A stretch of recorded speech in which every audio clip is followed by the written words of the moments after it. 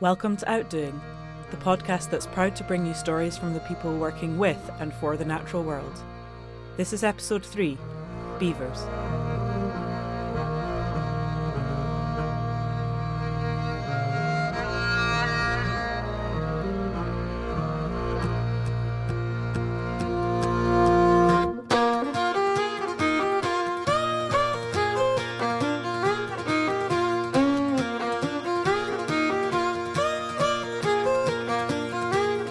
My name's Gabrielle Flynn. I'm James Sylvie. And this is Outdoing.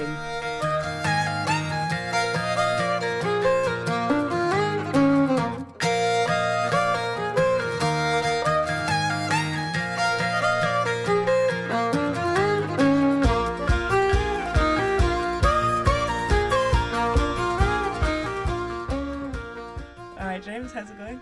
Yeah, it's good. Yeah, I've had a good week. You? Yeah, really good. I went up to the Cairngorms at the weekend. Nice. For my dad's 70th, and it was all covered in snow and beautiful, and haven't seen it like that in a good 3 years. So it's really special. Went on one of my favourite walks up to the Green Loch in Rival and Bothy and back. Ah, cool. Yeah. Did you see much wildlife-wise? I saw some hare tracks, saw some deer tracks in the snow. But no, not much wildlife other than that, actually. But it had a very special atmosphere, so that was good enough for me. Yeah, it's been Baltically cold here in Scotland this week. Like nighttime temperatures of -6, which maybe for some listeners is like, you call that cold, but for us that is ridiculously cold. So one of the things that I did this week was do my top tip from the other podcast and take out some of the apples that I'd stored, cut them in half, put them out, and yeah, I've had blackbirds coming in, feeding on them, so yeah, it works.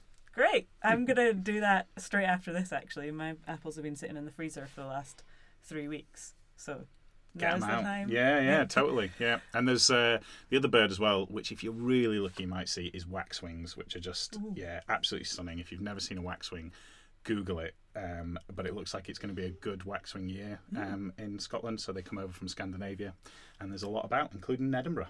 Excellent. So yeah, this episode is a slightly unusual one. Instead of us interviewing somebody, we decided to take ourselves out on an adventure so that I could see my first wild beaver. And we thought this would be a really cool thing to introduce to the series because it'll give you a chance to experience what it's like to go out surveying for things and experiencing conservation with us so that you can learn a bit more about what we do when we're out and about. Yeah, and one of the best things is seeing your first anything, and it's a real experience. So it was really cool being able to share that with you and seeing your first wild beaver. Yeah. So can you tell us a bit more, because you're the beaver expert of the two of us, can you tell us a bit more about why beavers have been recently reintroduced to Scotland? Why are they not here already? And when were they reintroduced? Yeah, so beavers are a part of the native fauna in Britain. So at the end of the last ice age, when the glaciers retreated, there was a big movement of wildlife back into Britain, and beavers made up part of that wildlife that moved back in, and they've been here ever since. But they were hunted extensively, largely for their meat and for their fur, and the wetland habitats which they create but also require were drained. And so what we actually saw was a reduction in the beaver population to the point of extinction about 400 years ago, and that's when the last beaver was hunted in the UK.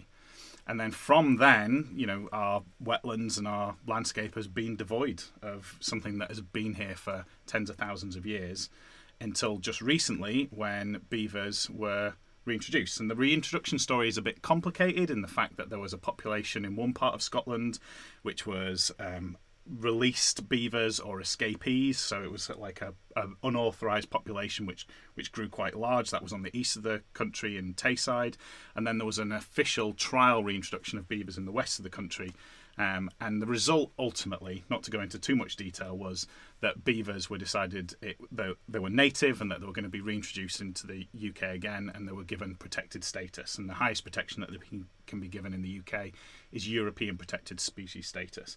So that's the status that we're in at the moment. So we've got a population of beavers in the west, a much larger population of beavers in the east, but all beavers are protected, and they're back as part of our native fauna in the UK, well, in Scotland at least.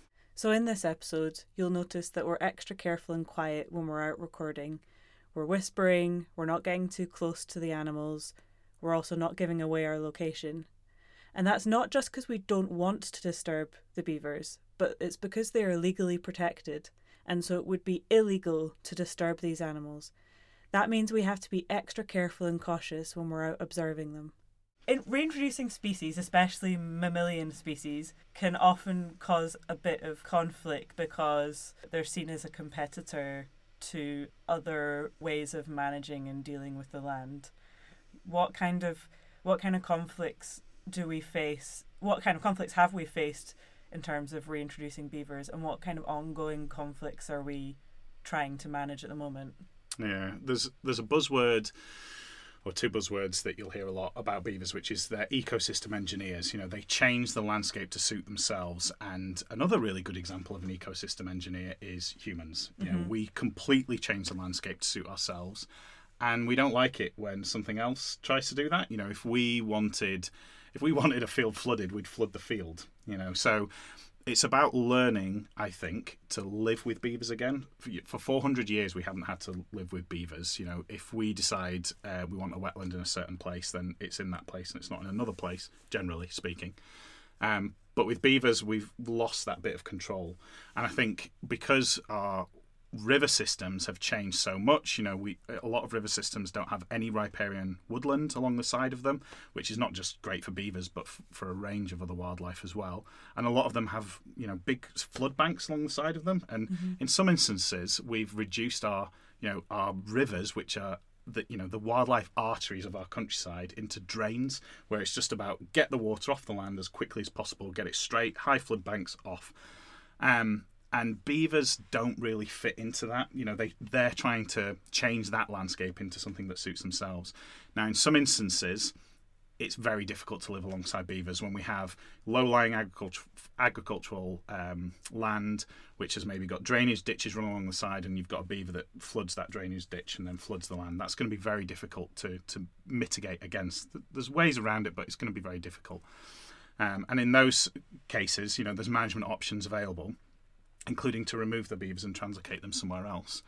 And then in other instances, where perhaps, you know, the beavers created a dam that's flooded a particular area, but, you know, it's not important agricultural land, there's ways that we can monitor and mitigate against that by regulating the water level. And we talk a little bit about that when it comes to something called a beaver deceiver when we're in one of the first sites where we're looking for beavers.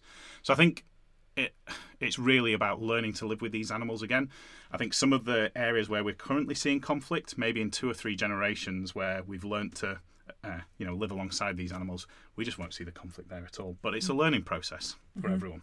Yeah, and it's about everybody coming together and compromising and recognising the role of different landowners, the role of different species, and also being honest about the fact that we have a crisis to address, and that is the biodiversity crisis and the ecological crisis, and we need to address that by restoring our landscape. Part of restoring our landscape is reintroducing keystone species. That's just a fact of how we're going to address this big issue, and so compromises need to be made to achieve that. 100%. Yeah, I'd agree with that. And with that, should we dive into the adventure that we had? Yeah, here we go. Okay, so we've made it to a burn near Perth. Yep. That's as much as we can see. Yeah, that's right. We're going to be out looking for beavers today, try and find my first ever beaver. Yeah, quite exciting. Yeah, really exciting. Because you've been and done beaver work over in Knapdale, haven't you? But you never actually got to see an animal. Yeah, exactly. So done a bit of volunteering for a week to look for the signs of the beavers, do some survey work basically to try and monitor how those beavers were doing, because they were the original reintroduction population. Yep. And we did look several nights in a row to try and actually see a beaver, but never got to actually see a beaver. Even went out on a kayak to try and see a beaver, didn't see a beaver. So this is my second attempt, or maybe, I guess, fifth attempt. Well, fingers crossed. I mean, it's a good time of year to look for them. It's springtime, so, you know, the beavers will be wanting to kind of top up their caches. So, yeah, fingers crossed, we'll be lucky tonight. I mean, I guess in Knapdale you saw all the normal signs of, like, beaver sticks and all the signs and lodges and dams, so hopefully we'll come across them as well. So they've just woke up from winter. What have they been up to? Well, they don't hibernate, Okay. so essentially what they'll be doing is they're still active all the way through the winter, but they'll just be in their lodge, going down to the food cache, which is essentially sticks and vegetation that they've stored from the previous year. And that food cache is held by the side of the water or underwater because the water's so cold that it keeps it nice and fresh. Nice. So they'll mostly just kind of be mooching between the food cache and the lodge. And then the females will be getting ready to give birth. They mate during the winter as well, so the females will be getting ready to give birth pretty soon. I guess they've got to keep warm somehow. Yeah, exactly. Yeah. So you mentioned that they store these twigs and sticks and stuff underwater, so that's what they eat. I mean, I know that's what they eat, but our listeners might not know that's what they eat. So yeah, what is the diet of a beaver? Yeah, well, they're herbivorous, so they eat vegetation. They don't eat fish. So it's not Lion, the Witch and the Wardrobes where the beaver's feeding up fried fish. During the summer months, they'll be feeding on a wide range of like vegetation, plant-side vegetation, and also like trees along the riverside. And essentially what they're doing there is they'll be felling small trees, sometimes larger trees, to access the growing bit, the leaves. And then during the winter time, obviously there's no fresh growth, so what they do is they're feeding on essentially the bark of the green bark of the food cache that they're storing, which is the smaller branches and sometimes bigger branches that they've taken from the trees the previous summer. Did you spot something? No, there's a tree down over there. I mean, we're surrounded by trees that have been brought down by Storm Arwen, but there's one just there that's right by the side of the river. But no, I was hoping it might have been the first sign of a beaver, but no, looks like it's been brought down by the storm. Yeah, so what we're looking for then?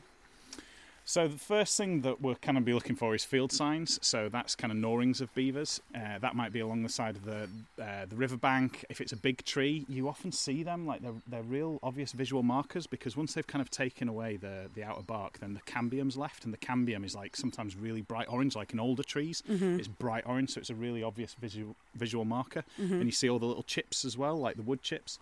So we'll look out for that. We might see a dam if we're looking, which will be really obvious. We'll see that the stream is suddenly getting wider and deeper, hopefully. And then a lodge. So lodges can either be sometimes a little bit difficult to see if they're just kind of buried into the bank, or they can be like big, like branchy structures that are really obvious. So yeah, who knows? Yes, they kind of look. I think they kind of look like pencils.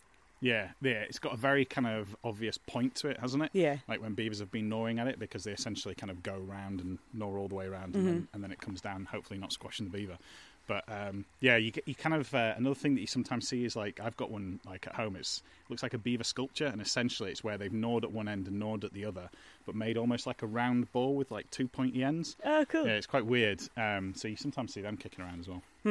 There was two things that you chatted about there, which I thought were important to bring up. One of them is obviously that they bring down trees, mm-hmm. and then the other one is that they change the structure of a river. Yeah. In many countries in Europe, they see that as a really positive thing, because beavers create a more natural diversity in a river system, which actually helps to stop flooding mm-hmm. in urban areas. So in really, really overmanaged land and countries like the UK, mm-hmm. we have straightened all our rivers for the benefit of things like agriculture, and also to create houses and put housing on floodplains. Floodplains make great building sites because they're flat until they flood. And so we've really, really overmanaged a lot of our watercourses. Mm-hmm. And what that's created is more and more flooding, because all we've done is created an easier passage for the water to reach our urban areas. Yeah. And with climate change, you've got increasing extreme weather, increasing rainfall, which is making that flooding problem even worse. And what beavers are really good at is that they reintroduce that water course diversity that we accidentally took away because we didn't realise what it was going to do. The complexity. Yeah. Yes, they bring that complexity back, which not only helps us, but it also creates more habitat for loads of different freshwater creatures. But people might not like to hear that they bring down trees, especially when we're trying to plant more trees. Yeah. So is there any benefit to them doing that? Yeah, well, I mean, you've got to remember that beavers have co-evolved with trees for millions of years, and so a lot of our riparian trees coppice really well. Think of a willow. You cut down a willow, it just sends up like 100 willow shoots, and that's probably in response to animals like beavers and bigger animals that kind of come along and just pushed over trees like during the last ice age. So our trees are kind of, we kind of see them as these like completely undynamic structures, but they're really dynamic living creatures. And so, you know, if there's a tree here that's fallen over, we can see it's obviously fallen over some time ago because all the branches are pointing up again, you know, rather than in the wrong direction. You know, they're going for light. So yes, beavers will bring down trees, but they won't completely like defoliate an area. They won't clear fell an area of trees. You know, they'll leave trees, and the trees that, you know, they have gnawed and fell, they're not dead. You know, they'll coppice, and if they're allowed to completely regenerate and coppice well, then beavers won't return to them for, you know, for a number of years, because it's not in their interest to come back and just kind of eat out their food supply. Where there is an issue is where other herbivores like deer then come along and feed on the coppice trees, and that is an issue in some areas where we're not seeing the regeneration that we maybe would have done, because there's you know, deer are a serious browser of that coppice. So they don't always kill the tree. What they do is they just create a new habitat, which is good for a whole range of wildlife, including deer, but also including loads of invertebrates, loads of mosses and anything else that feeds on that tree. And when they do bring down a tree, they're creating a really, really important type of habitat, which is deadwood. Yeah. And deadwood is probably the most underrated habitat there is. And it's so important for many species, including woodpeckers and also saproxylic beetles, which are beetles that feed on deadwood, and also many, many hoverflies, which are really important pollinators. Yep. I think it was something, I'll need to fact check this, but I think it's something like a third of British wildlife actually directly relies on deadwood. Whether it be because they feed from invertebrates that feed there, or whether it's because they're directly feeding on it. So beavers are not only creating more freshwater habitat, they're creating a different kind of woodland habitat, and they're creating deadwood habitat, which is really good for lots of things. And that's why we call them ecosystem engineers. There we go. Right, let's. The light's fading, so I think we should walk up the burn and see if we can find a spot where we can just sit and watch quietly and see if we can see something. Okay. Cool.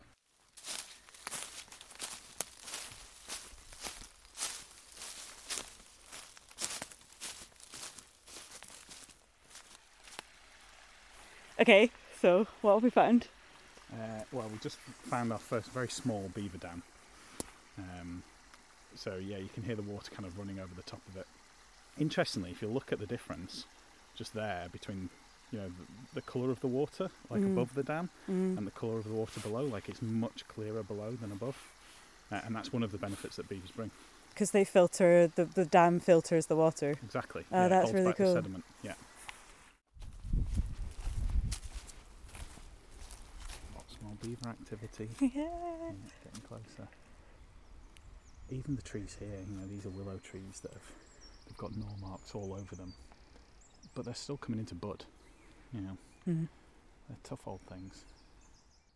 As we make our way down the river, we start to notice more and more signs of the beavers. We find dams, we find a lodge, and we even, as we describe here, find feeding signs. We're keeping an eye out for any movement on the water, and we've also got our ears tuned in to see if we can hear any slaps of beaver tails on the water surface. Because our senses are so tuned in to the environment, we also start to notice other wildlife, and that keeps us entertained while we're waiting for the beavers to make an appearance. Those ducks. Oh my god, we thought we saw a beaver, but it was just a duck.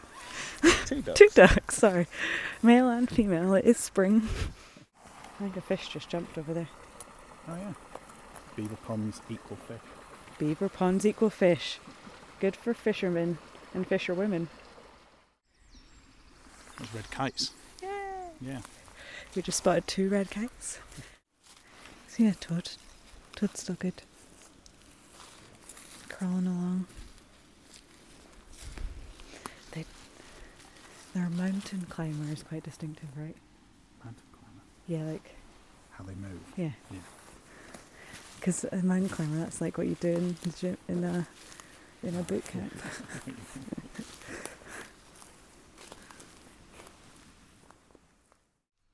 I'm listening back to that, and I'm detecting that at this point you were starting to lose the faith a bit. Yeah, I don't sound as enthusiastic or hopeful as I did at the beginning of the expedition. No. And from memory, at this point, it was getting really dark. So it was even if there had been a beaver in the burn, we'd have really struggled to see it. Mm-hmm. Yeah, so I think at this point we started to just work our way back home. Yeah. I reckon we walk a little bit that way. I keep having a feeling about that way. And I don't know if it's because my dinner's that way.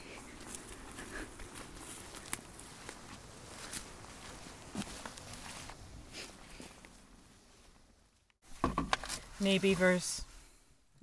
Not tonight, but we're going to come back. Yeah. It's part of the process. It's finding out where they live, where we can see them.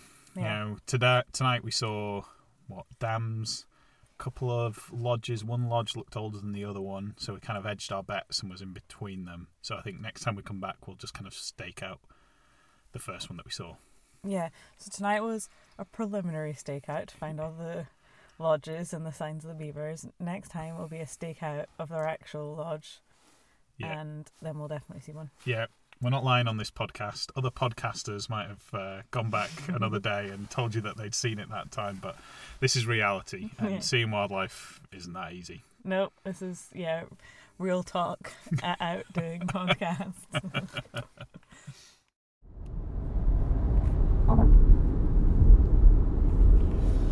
So it's this exit. And just follow it on.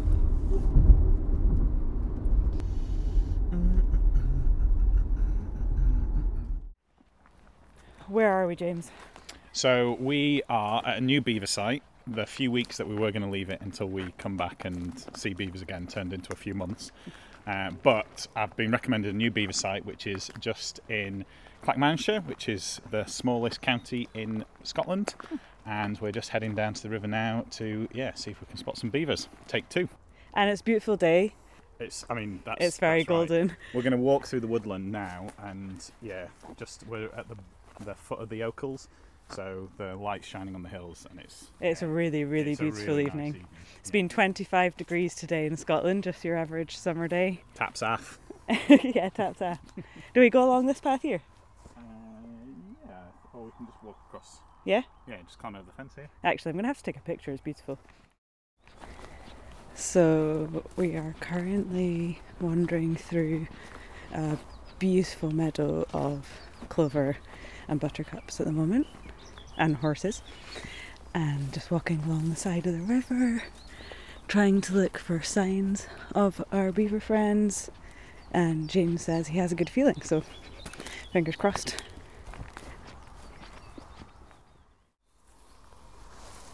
What can you see, James? So there was just a ripple in the water. So the bit of the river where we're at the moment, the willow comes really low down to the water. So it's really easy for the beavers to just slip underneath and feed in complete peace, and you wouldn't be able to see them. The only thing that gives them away is just the ripples of the water as they're feeding. We are now working our way upstream, trying to find signs of beaver again. So we did spot it. James spotted it. I saw movement, but I didn't see the full thing. And James is determined that I have to see the full body of the beaver for it to be an official sighting. And so we're working our way up to start finding it.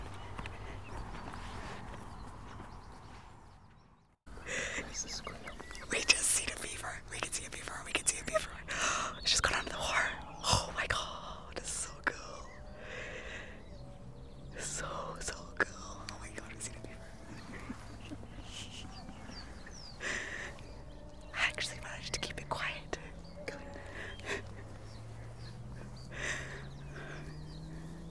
It was chunkier than I imagined.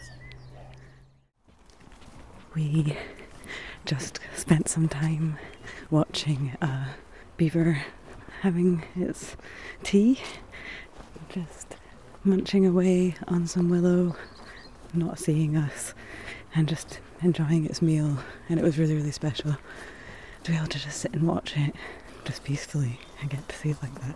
It was very exciting. I did a lot of silent screaming, and now we're on our way to see the lodge, because there's supposed to be a couple of kit there. Love that. That is very you, Yep. Gabby. Yeah, very excited. Great. That is exactly the right reaction when you see your first beaver in the wild. Spot on. Yeah, it was. It was amazing. We actually then got to watch them for a while, and we moved on and found a lodge, and the habitat was just completely different from the habitat that we saw the first day. It just looked a lot healthier, a lot lusher, and yeah, we talk a bit about that now. When beavers just have like a bit of space, like on either side of the river, you wouldn't even know they were here. Mm. You know, there's very few feeding signs that we can see because the vegetation's so lush, and probably because of the feeding activities of beavers, because they're constantly clipping and snipping away at the willows. It makes it so much bushier. We've just spotted another beaver, and that's why James stopped talking. But what we're observing in this area compared to the last area is that the trees and the shrubs, they're very, very bushy. It's not like they've chopped down all the trees. Like James was saying, it's actually an area that's totally thriving, and we've already seen 4 beavers? Yeah, three at least. Yeah. Just shows where beavers thrive. Life thrives. Jeez. This podcast is not biased at all. What do you think of this site compared to other sites that you've been to? It's chalk and cheese, to be perfectly honest. So a lot of the sites that I've been to have been conflict sites, where beavers have dammed agricultural drains, or where there is a very narrow margin between the river and agricultural land. And when I say narrow margin, sometimes it's 30 centimetres. It's nothing at all. Where here on one side we've got what looks like marshland, essentially, like really tall reeds, and willow scrub, which is just ideal. And on the side that we're stood on is essentially grey scrubland, which is grazed by horses. And it's a real mosaic, because on one side you've got thick scrub, which is great for any wildlife that Needs a nest. Yeah, likes to be well hidden. And then on this side you've just got grassland, which is going to be great for invertebrates. I imagine, like, through the day it's almost 10:30 at night at the moment, but through the day I'm sure it'll be moving in grasshoppers and bees and pollinators. There's plenty of nesting sites as well. Definitely, yeah. Like, as in mining bee nesting sites, because of the way the horses graze the land and also then churn it up with their hooves, they create lots of bare ground, so that things that like to nest in the ground will then find a place to go. Yeah, no, it's a beautiful site. It's really nice. And the thing that always sticks with me when you come to a site like this is it's really difficult to see signs of beavers. You just wouldn't know they were here. It's so easy to just walk by and just be completely oblivious. Also because it's nearly July, so it's like at that really lush time of year. It's really nice, because I've never looked for beavers at this time of year, so I don't know what their habitat looks like in its prime, really. Yeah, like this. Yeah. And what's great as well, because the summer solstice was just a couple of days ago, it's so light, and that you can see them so easily. And we've had great views tonight. Really good views. Really good views. Yeah. So Gabby, you've just seen your first beaver in the wild. Thoughts? Reflections? It was unbelievably exciting. I screamed with my whole body silently, so as not to scare it away. There was a squeak. I did hear a squeak. Yeah, there was. It escaped.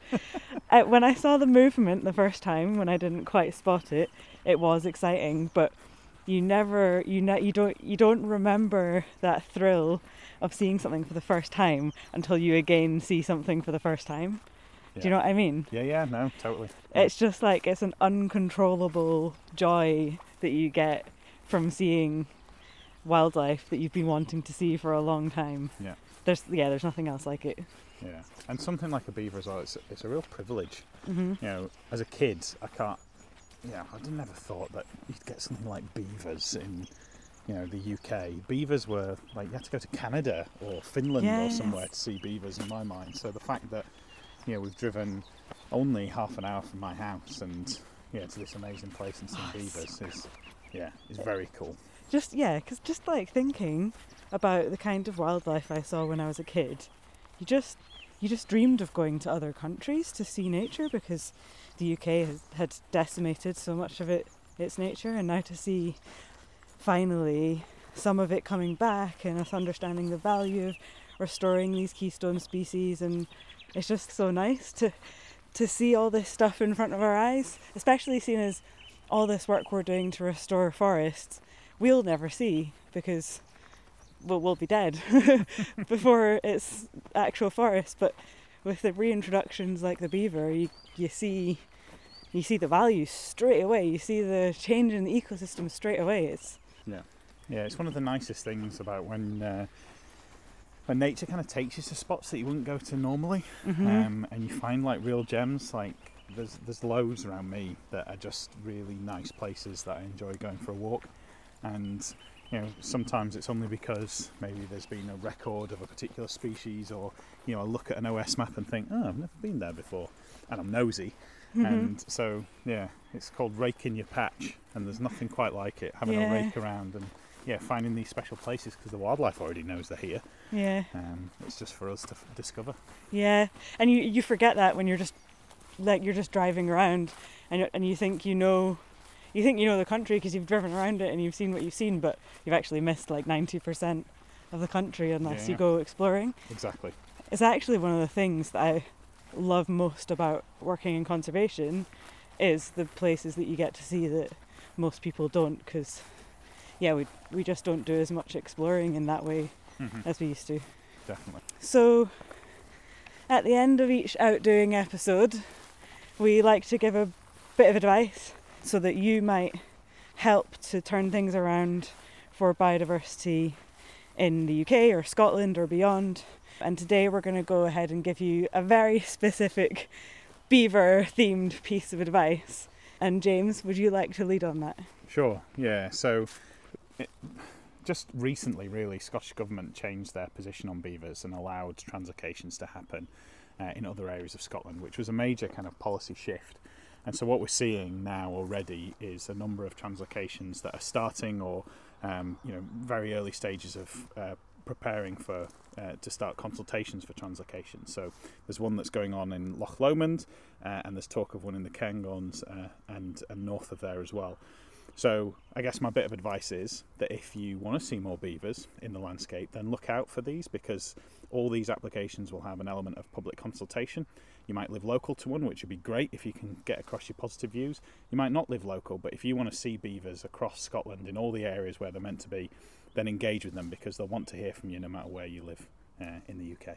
Yep, extremely important bit of advice there. Basically, participate in democracy and nature will come back. Over and out. Cool. Yeah. Success. Yeah, fantastic. I really enjoyed that. We should do that more often. Yeah, we should. Yeah, maybe in a future episode we think of another species that neither of us has seen, and make it a journey to go and try and spot it. Yeah, that's good. Because I think a lot of what we actually do, and I know it sounds absurd to get paid to do this, but a lot of what our jobs have involved in the past is being out in the fields looking for things. And that's why we love this job, because you just get to go out and be excited like that.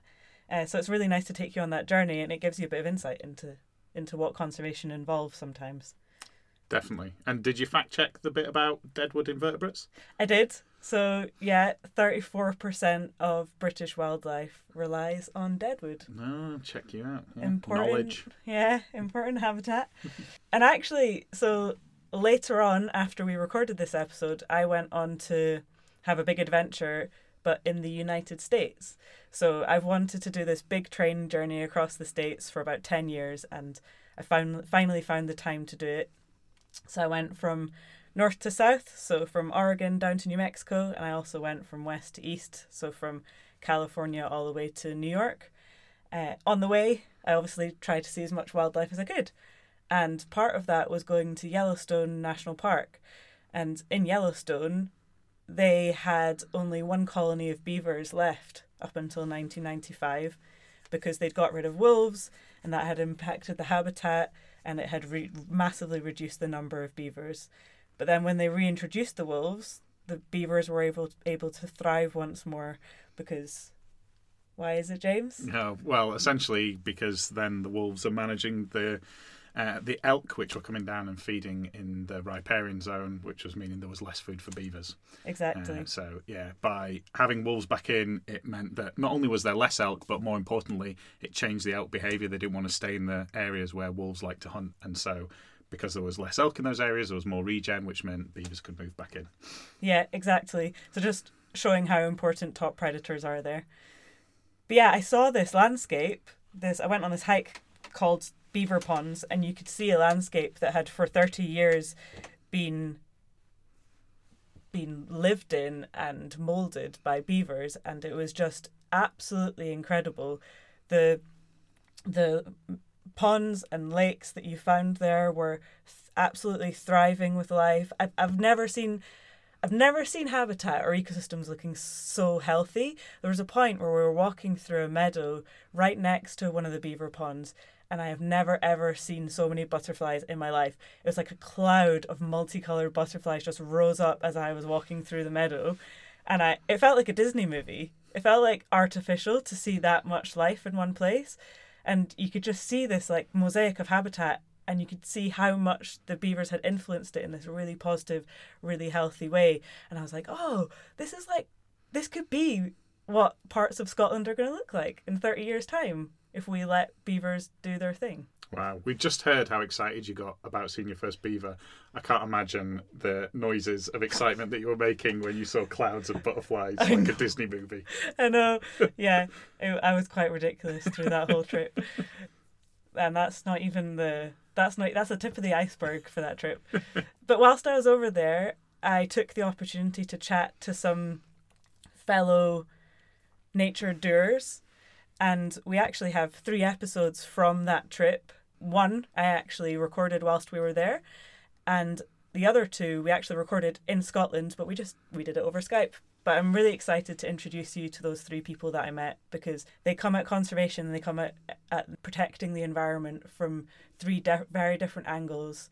And yeah, it'll just be really interesting to hear about what goes on across the other side of the Atlantic. Yeah, I really enjoyed speaking to the 2 people that I got to speak to, because Gabby didn't take me on the trip. It was a Gabby solo trip. Yeah. But yeah, no, some really interesting conversations coming up. And I think that's us. Yeah. Yeah, over and out. Thanks very much for listening. Make sure you review and rate us and share us and do all those things that you're supposed to do if you love a podcast.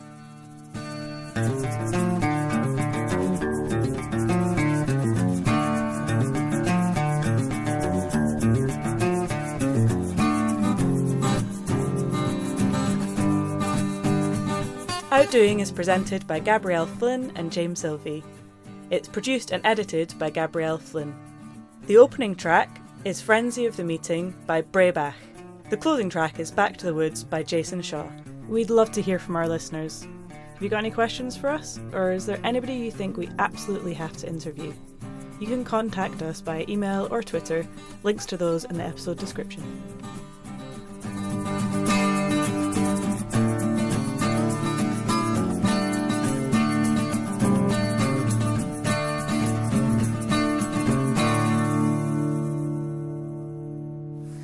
So James and I both have voices like foghorns, so I hope you appreciate the restraint it takes to go do wildlife watching and be quiet.